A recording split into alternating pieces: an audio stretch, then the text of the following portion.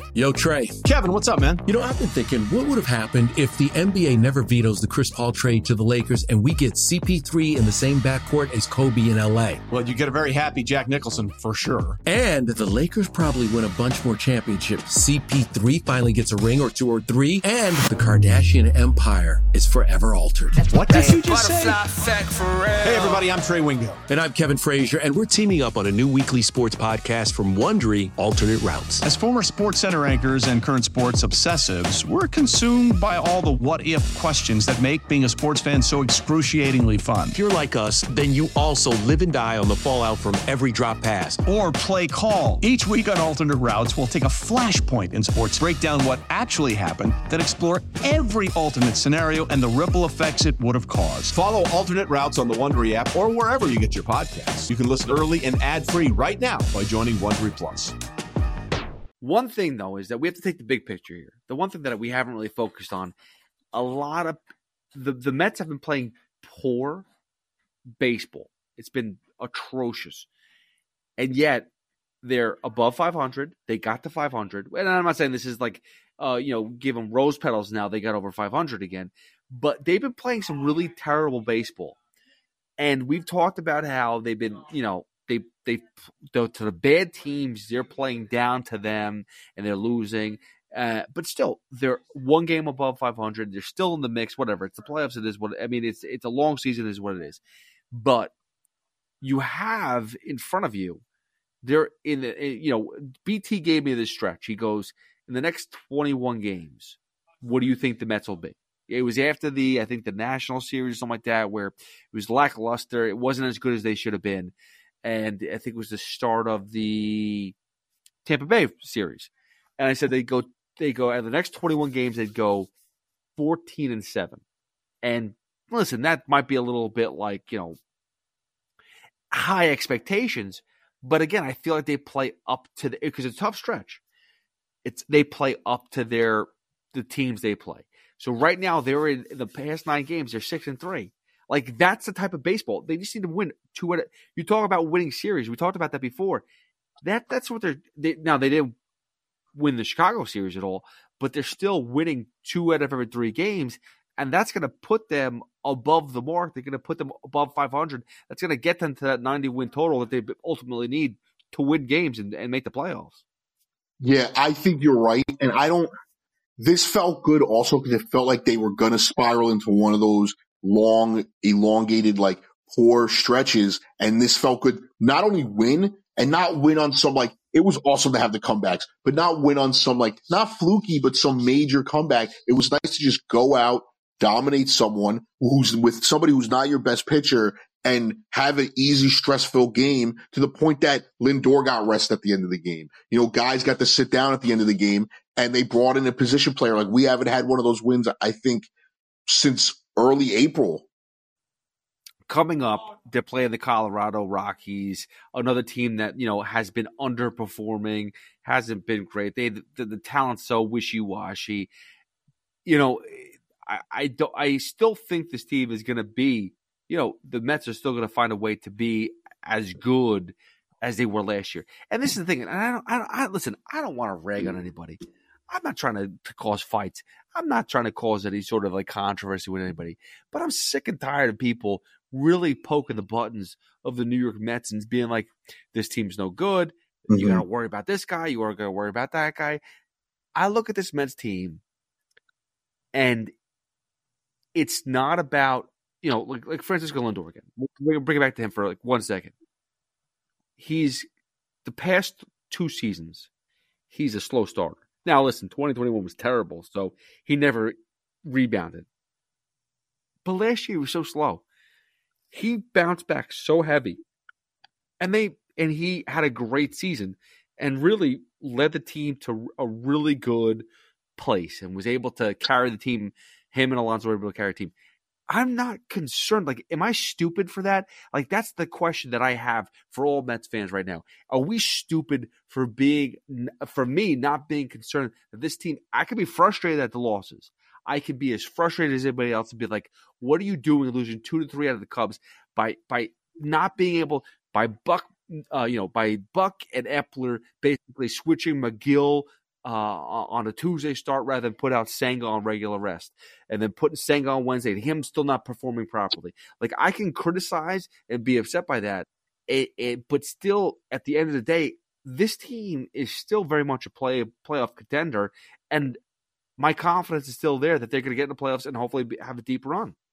I agree, and you know how I've been. You know me as a person. Even though I think it's like cautious optimism, I think that it's not stupid. Just look at the track record of the division. The 3 out of the last 4 NL representatives in the World Series. Honestly, the last 3 full seasons, because the Dodgers won the World Series in the shortened season. I think if you look at that, there's no reason to worry. We didn't start as bad as the Phillies last year. We didn't start as bad as the Nationals in 2019. The Nationals were awful. They had like 19 wins through 50 games. So that's how you have to look at it. And everyone's like, that can't be the only reason. Yes, it can. I mean, the Phillies were awful last year, and they turned it around. And it didn't just happen immediately when they fired their manager. There still was a little bit of a skid after that. So I think that there's reason for hope. We have a lot of stars on this team. Like, even if they're older guys or they might be on the back end of their careers, we've had a lot of stars on this team. And we have them right now. Lindor, Alonso, Marte.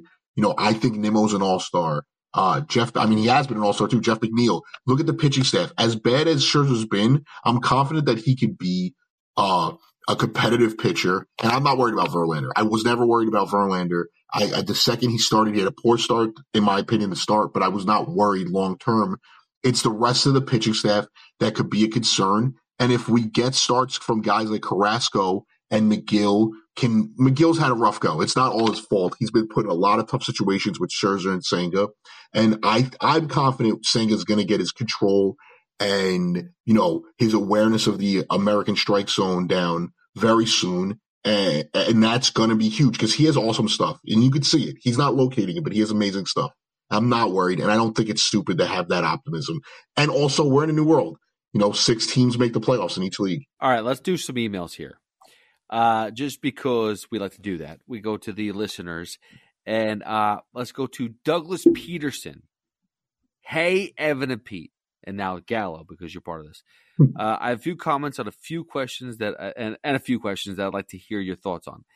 Daniel Vogelbach is Ben Simmons. First of all, Douglas, I appreciate that, but Vogelbach at least plays, Simmons doesn't. So right off the bat, no. I was going to say, I'd also say that that's a little unfair to Ben Simmons because at one point Ben Simmons looked like a modern Magic Johnson, for a year or so. Vogelbach's never been anything but 1 year of 30 homers and a guy who walks a lot. He's a AAA hitter. It's tough to compare the two. But I will say this. I will say this. It's like Simmons can't shoot the 3 or can't shoot at all, and Vogelbach wants to win the bat. So they're both uncanny. Yes. They're the same players. So that actually is a good concept. Wow. I take it back. Wow. When you explain it like that, yes. Tommy Hunter and Dominic Leone should never throw another pitch in New York uniforms. Listen, Tommy Hunter, Dominic Leone, they don't need to be on this team anymore. I agree. I've said that for a long time. Tommy Hunter gave him 2 scoreless innings tonight, though. I'm trying to be positive. Dominic Leone just felt like a Band-Aid, not somebody who's going to be here long term. But Gallo, right? So here's the thing. I look at again, this is another thing. This is another Epler thing, right? Like, they keep on bringing these old – I'm not sure if it's Epler or Buck. They keep on bringing these older pieces in. Hunter obviously has the ties to Buck, right? So to Buck. So that's part of it. But then you have Dominic Leone, who's here, that's not pitching well. John Curtis had a great spring training. I know he came off of Tommy John surgery. I know all this stuff about that it was rough for him to come back. It's the whole rehab. I get that. But he had a good spring training. He had some amazing numbers in Tampa. I believe in Miami as well. But because of the options, they sent him down. And then you bring a Dominic Leone. Why are we going that route? I know Curtis, the last couple games he pitched in the majors weren't very good. They didn't look well at all. They were not good at all. But I don't understand how he's the one who gets optioned, and yet you haven't DFA'd Tommy Hunter, Dominic Leone, or some of these other guys that are just like scrubs. And it's no offense, but I mean, listen, sometimes your time is up.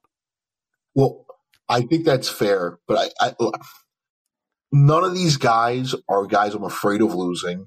So I agree with you on that, but I'm not like the biggest Curtis fan, and I don't know where the relief help comes from in the minors. I think a healthy rotation is something that could maybe aid the bullpen, because guys could slide into the bullpen when we are healthier in the rotation, if we get healthy in the rotation.